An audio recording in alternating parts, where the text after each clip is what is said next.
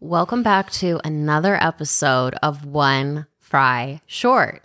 Today is a very exciting day because we have our first guest ever.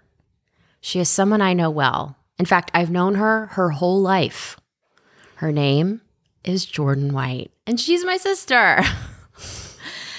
And I wanted to bring her on today because she has recently started going to therapy very regularly in New York City, and she has learned a lot of valuable lessons through her life in the big city and through talking through her problems with her therapist.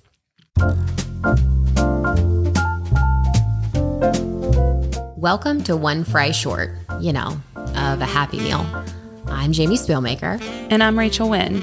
We're just two women having candid and empathetic conversations about mental health and how we can support each other.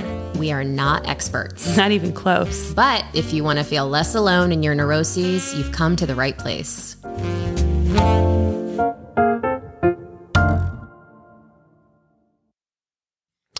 So, before we get into our conversation today, Jordan. What it do? Will you tell us just who you are, where you live, what you do? So, hi everyone. I'm Jordan. I'm Jamie's little sister. I live in New York. I work in real estate, and I have been seeing a therapist since, I think I've been seeing her for 3 or 4 months now. Once a week. Proud to say it. I moved to New York about 5 years ago. Oh my God, have you been there for 5 years? It's like almost 5 years, yeah. That's so crazy. It's crazy. And before that, before you're in real estate? Before I was in real estate, I was a flight attendant. I was based out of New York, and I worked for United Airlines, and I did that for 2.5 years. And then COVID happened, and I switched industries completely, went into the real estate industry, and I've been working there ever since. Now, you had seen a therapist before, like a couple maybe in college, right? Yeah, I saw a therapist. But short time. Yeah, I saw a therapist in college. And that was when I was like getting rejected by every single job. And I was like, am I stupid? And the New York life is like hard. It's hard. It's hard as fuck. It's hard to live there. It's so hard. Like nothing is easy. Nothing is convenient. I live in a fifth floor walk up. So even just getting to my apartment up the stairs is, a triathlon. So when did you start going to therapy? So I started going to therapy, I think maybe 3 months ago. Yeah, I go once a week. Is it an hour? Mm-hmm. And so why did you want to start going to therapy? I wanted to start going because I knew I needed to go. I knew that I had to deal with some things that that was critical that I dealt with in my early 20s. And I knew I needed to address some things. Like what? Just being single in New York, past relationships, switching careers, dealing with all of that. So, I noticed a shift in my energy, and I knew that therapy would help me get back to my normal self. Do you think that you were more anxious or depressed, or what was it? What was your current state? I feel like I was really anxious. I was, a little bit depressed. And I think, I was kind of, I would go out a lot. I would drink a lot. I would party a lot. I needed to deal with some things because I feel like I was coping with a lot of my issues with bad coping mechanisms instead of just dealing with it. And I knew that I needed to address that head on. Yeah, as we all do. Mm-hmm. So the therapy that I do with my therapist is called CPT, and it's basically a trauma therapy to get over some of the traumas that you experienced in life and to create new versions. So it basically breaks it down into like interactive modules. So like every time I go to therapy, I have worksheets. So I take it home and I like do these really great worksheets every week. And like, what do the worksheets help you do? Basically, it breaks down all of your twisted beliefs about yourself and others and the world. And then it's nice because it really, there's like, it's just logical. It's like, why do you think this way? Okay, that's not logical. This is logical. So it really breaks down all of these like preconceived notions that you have about yourself and others. What are some quote unquote twisted beliefs that you've had about yourself? One, men are bad. That's like one of the main ones that I deal with. And then I've always dealt with like things like, not feeling pretty enough or not feeling like smart enough. So I have to break down those beliefs.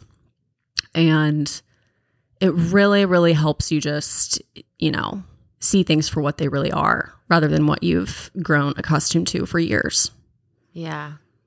I think like not feeling like enough in New York is probably a very common feeling. Every day.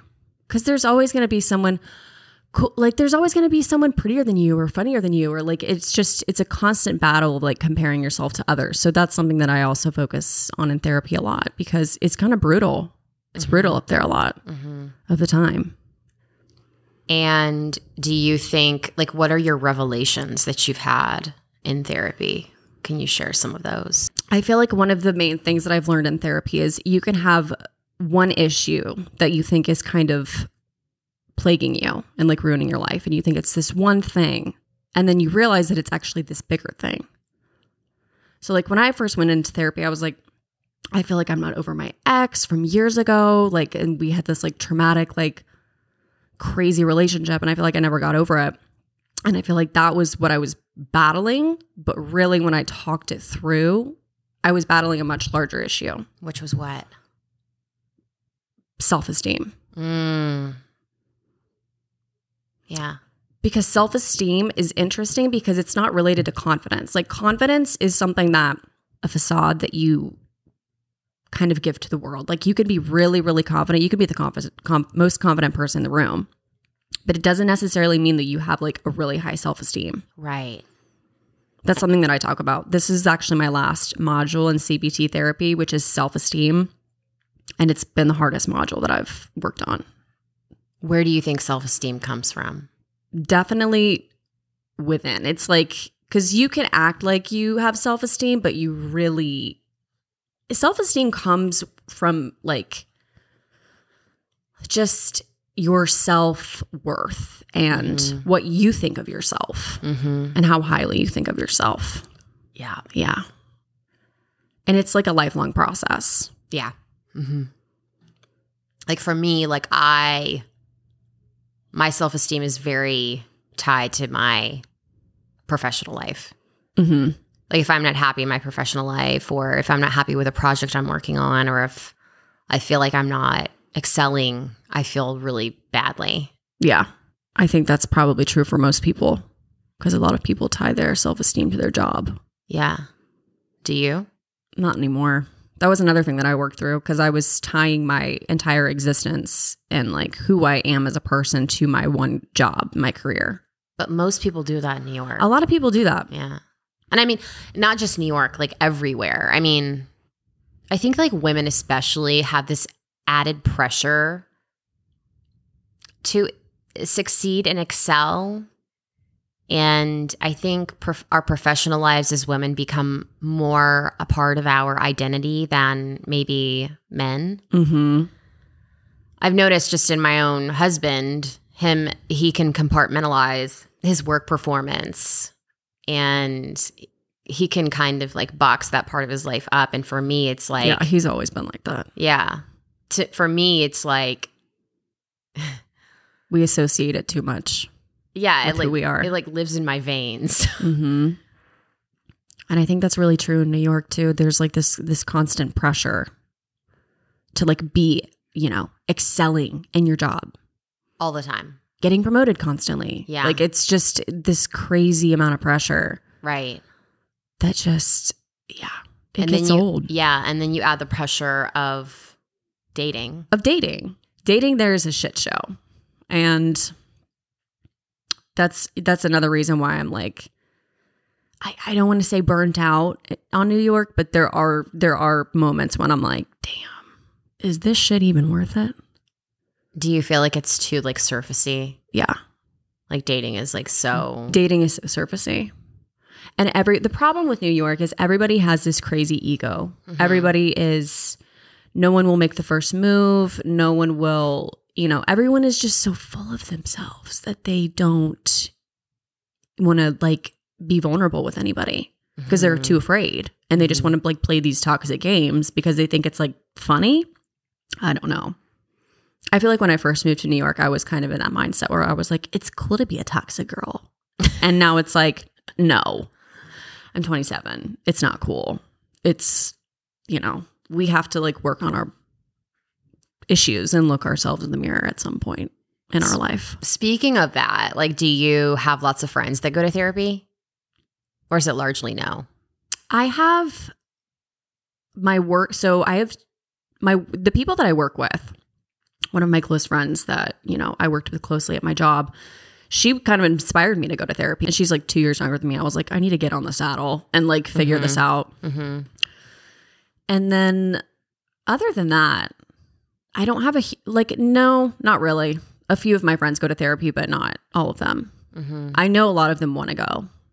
Do you think younger people like yourself, do you think it's more of they feel like there's a connotation associated with it, or do you think it's like access, like it's expensive? I think there's a connotation associated. I think people like don't want to deal with the fact that they have trauma from their childhood that they need to address, and they know that it's piling up and they know that it's going to get worse, but they don't want to dig into the deep stuff. Well, it's hard to talk about stuff that maybe is like buried in your subconscious from when you were a kid, or even just a couple of years ago, that you just push down and push down and push down until until you're like, well, what I liked, the quote that I always like is hurt people hurt people. I think that's so true because when you don't deal with things, it just kind of resonates within you, and then you kind of come off as someone who is hurt, which is how you react to a lot of people and things. I think that when you're super reactive about something, it's because it matters to you. It's deep to you. It's triggering. It's personal. Yeah. But I think that therapy is, I think I told you a couple weeks ago, I think it's a selfless thing to do. I think you want to be a better person to other people, to your family, to your loved ones, to your friends. Like, you want to be the best version of yourself for you and for other people. Mm-hmm. And I think that's really important. Yeah. And I think the sooner that you realize that that's what therapy is going to do for you, the more inclined you are to invest in it. Yeah. Because everyone is always going to have complex relationships with their family and their friends. Right. No matter who you are. No matter who you are. I mean, yeah. When did you start going to therapy? Intentionally, like with real like intention, a year after I met Connor. So you were 27. 27. Yeah. I feel like 27 is 26, 27. Yeah. If you're younger, kudos to you. Yeah. I mean, like you said, it started as one thing, and really it was about something much deeper. Mm-hmm. I also had an unhealthy relationship that I had never really unpacked. And that, yeah. And it had its, tentacles in me. And yeah, I mean, and then like inevitably when you go to therapy, especially if you're talking about any kind of romantic relationship, you have to go back to like where it all started. Mm-hmm. Which like for us, like for me and you, our parents got divorced. Yeah. Yeah. I think there were a lot of different things that we had learned through osmosis of observing our own parents. Yeah. And I think that like for a long time, we didn't have for me at least, I didn't have a firm understanding of what like love was. Yeah. Romantic love. I talk about that in my therapy too. we actually discussed that. Like, love is not this like volcanic, hot, passionate, boom, boom. Love is like a movie. No. Love is like extreme compassion and acceptance. Consistency. Yeah. And showing up. Mm-hmm. And like when I got married, like when I learned that, you know, and I got married, like, you know, it was a hard adjustment for me because I had never seen really, you know, like a successful relationship in my immediate life. You know, I had like extended family members who had successful marriages, but I didn't have really anything to like, I didn't know what it was. And so you had to create it. Yeah. And I mistaked love for a lot of different things. Mm-hmm. But I feel like you realized at least once Connor came into your life, you knew that this was right. Yeah, no. And it took a lot of therapy for me to get there. Mm-hmm. It took a lot of therapy for me not to self-sabotage the relationship. Yep. I'm a self-sabotager to my core. So are you. So am I. You're ready to run at any moment. You are runaway bride. Literally. That's what I think it was like the second session in therapy. And she was like, because it's fight, flight, or freeze. Yeah. And she's like, you're definitely flight. You are so, yeah. Leave. Yeah. Which is just so interesting to me because you were a literal flight attendant. I know. And you could bounce the fuck out at any moment's notice. I know. I feel like that's like something that I also... I'm dealing with. Like, because I'm like, my job is I'm staying put. Like, I'm staying put in one city, one place. Right. One thing. And I'm like, oh my God. Yeah. And, I feel, you know, restless and like you want to escape. Yes. Like the like wanting to escape life is so real. That's why I have issues. That's why I'm bad with I don't want to say I'm bad with the relationships. I just want to say like, historically, I've been bad with relationships because I'm always 1 foot in, 1 foot out. Something's not quite right. And I don't want to be suffocated. Right. I hate being suffocated. But you're also, we've talked about this before, but like when you start dating someone or talking to someone, you are like on high alert for everything that could potentially be wrong. I do it too. I still do it and I'm married. Mm-hmm. I'm like, you know, he really doesn't know how to do the bed right. He doesn't get it. High alert. No, I am. And like, I think you have to be hypervigilant, especially because you had like a relationship that wasn't necessarily successful. Yeah. And I think it traumatized you. So I'm very overcautious. Yeah. With certain things that one really shouldn't be that cautious about. But I'm quick to throw in the towel. Yeah. But I honestly, and like, I think that worked in your favor. Oh, yeah. For your previous relationship. Yeah. Because when you're in like not to like, you know, coin it, but when you're in like an abusive relationship, like it's hard to get out of that shit. It is. Mm-hmm. It's really hard very, to leave. very hard. The push and the pull. Whatever the case may be, it just gets like this crazy cycle. Yep. And then it's just, you're like caught in this web. Mm-hmm. And then even when you get out of the web, like sometimes you go back and it's crazy. You like become this person that you're like, who is she? Addicted to the drama. Yeah. Addicted to the drama. I remember I had sort of an emotionally abusive relationship too. And I remember telling one of my friends about it. And she was like, I feel like you're talking about someone else. And for some reason, when she said that to me, I was like, right. That's what it takes when someone's like you don't, this isn't a good look on you. Yeah. Like you had a moment with Maddie. Maddie. Yeah. Who said what to you? Maddie is my best friend from like since we were 12. And what did she say to you? She was like, it was pretty early on in the relationship. It was like a couple months in. The relationship didn't last but like 6 months to begin with. So don't ever feel like just because you have trauma in a short relationship that it's not valid. Just throwing that out there because that is very valid.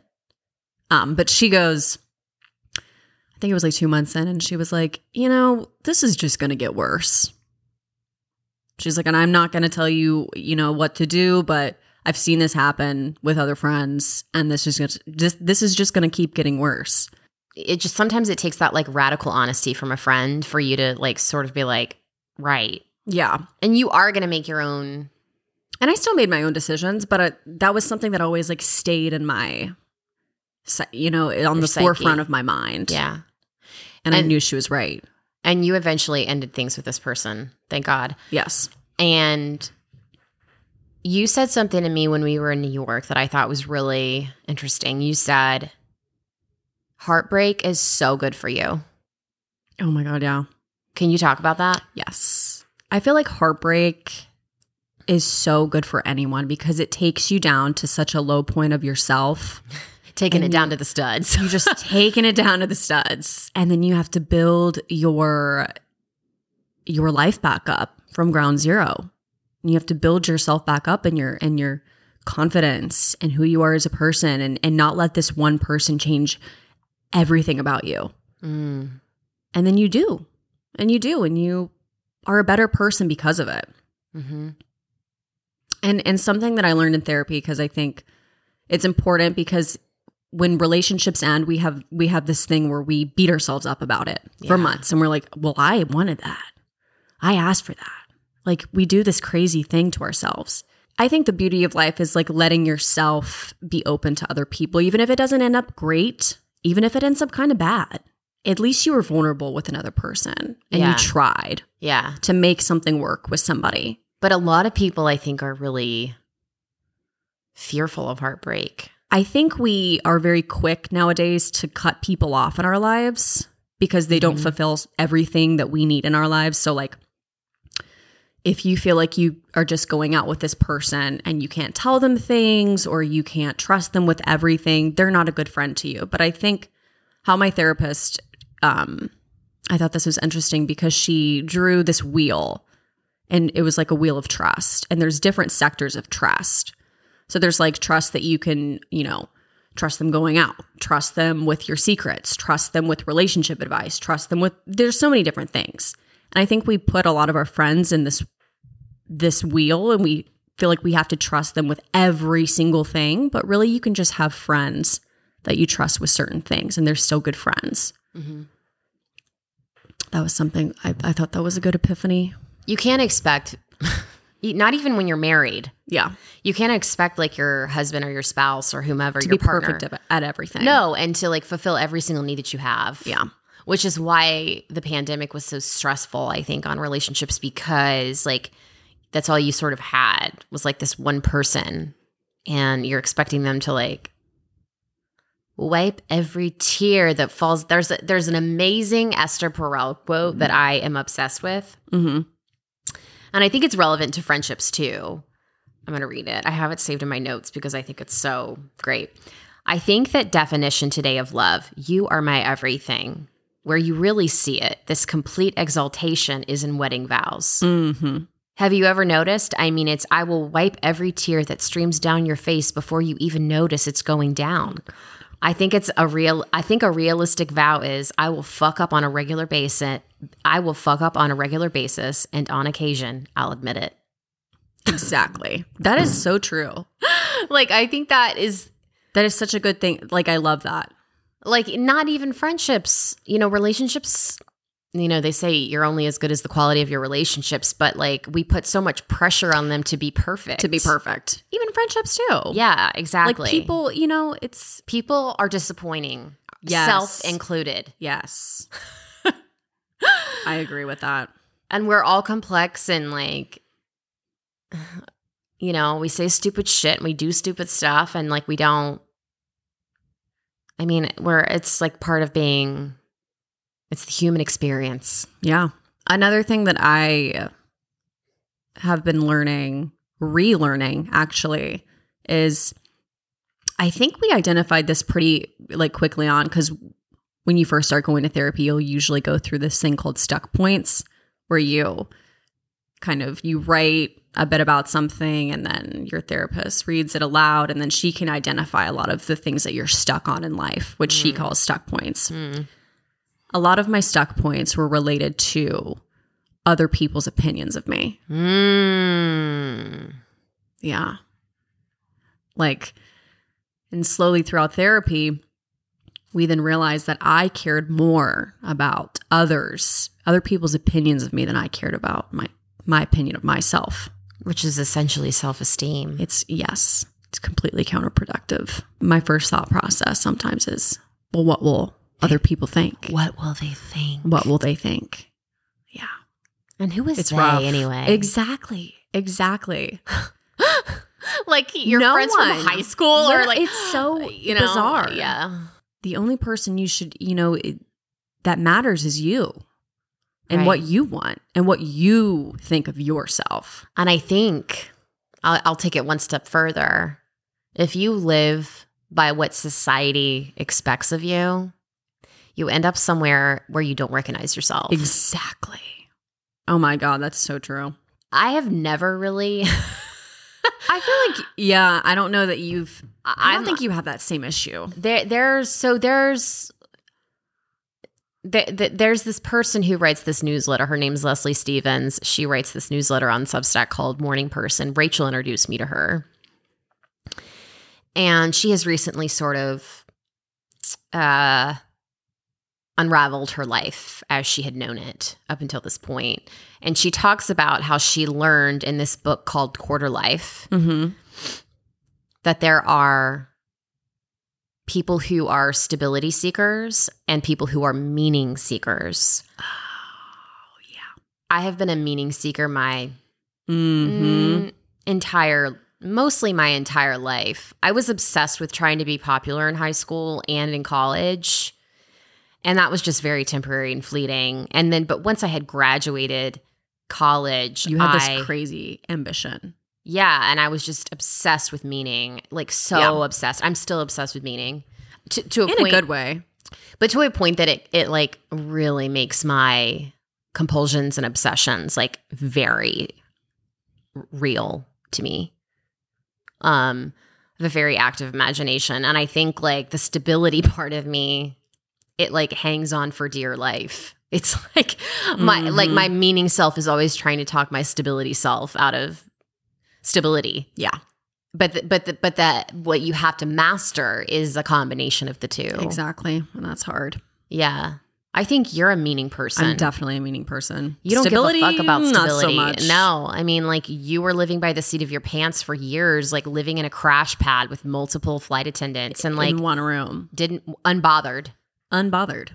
It's like sleeping on 2 hours of living on 2 hours of sleep, jetting off to Austria, going to Germany for Oktoberfest, going to Paris and buying Louboutins. Like you were like, and I remember thinking like, God damn it, I wish I could be that way, but I'm not. Yeah. Because I have a stronger stability piece, I think. Yes. And I think I think the stability piece has come out a little more in me. Really? With age. Yeah. Because when I was a flight attendant, I was 23, 24. Yeah. 20, I was just, young. Yeah. Reckless. Yeah. Reckless. Young and reckless. A lot of people don't know where to start when finding a therapist in general, but maybe especially in New York. And for example, for me, I knew I wanted a therapist for months. And I was just, I don't know what I was waiting on specifically. There wasn't really a moment where I was like, God damn. I mean, like, I think it was an accumulation of things. Like I was just kind of ignoring a lot of my issues, and I would just, go out for the weekend on a bender and go to clubs, go to bars and drink it all down and be hungover and have like a debilitating anxiety the next day, and was like, okay, let's address some of these things instead of just burying them in, gin and tonics and whatever else everyone drinks. So I asked my sister, because I knew she had a good so my sister is 6 years older than me, and a lot of her friends in New York. You can call me Jamie. Okay.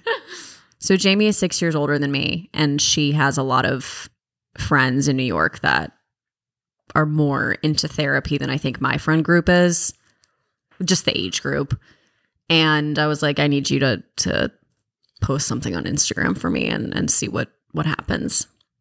And I think I might have posted something on my close friends, but we actually one of our mutual friends connected me to my current therapist. And that was it. Yeah, I think, and one of my friends connected me to the therapist that I saw for years. Yeah. I would recommend, like, I mean, finding a good therapist is really hard. You got to date. You got to date a little bit, like, to find a good therapist. Luckily, I didn't have to date. But you had seen other therapists in your past that were fine. They were fine. But you weren't seeing them regularly enough to, I think, make a big difference in your life like you're doing right now. I think starting with a trusted friend who maybe you are, like, you know, able to have, like, open conversations with, because not everybody is willing to talk about this stuff. No. It's, like, very uncomfortable for a lot of people. It's very taboo. It's still taboo. And I feel like more people are opening up about it, but it's still kind of like... especially in New York. Right. I know I keep reiterating that, but especially in my age range. Well, I think it's just like, it feels like you had talked about imposter syndrome. And everyone deals with that. So many of my friends deal with that. Can you just, like, talk about imposter syndrome and how it, like, relates to your life? Of course. It's so funny. The other day I was, like, walking home, I think, and I was, like, walking next to this girl. She was on the phone with somebody, and she was like, I deal with imposter syndrome every day. I'm like, oh my God, this is like a plague. Everyone deals with this shit up here. I deal with it because I think I've always dealt with it a little bit in my life since I was in high school. Yeah. I always felt like I wasn't, like, in college. I went to therapy in college because I was like, I think I'm stupid. Yeah, I remember. Crazy. Like, I thought people did not take me seriously. Yeah. I felt that deep in my bones. I was a dancer. I was like, I wore, you know, skimpy little outfits on a football. I just think a lot of people have always kind of associated me with, like, just being this, like, floozy, like, cheerleader. Yeah. Or, like, it's hard to talk about. I feel like no one really actually talks about this. Yeah. Because I'll go into a bar.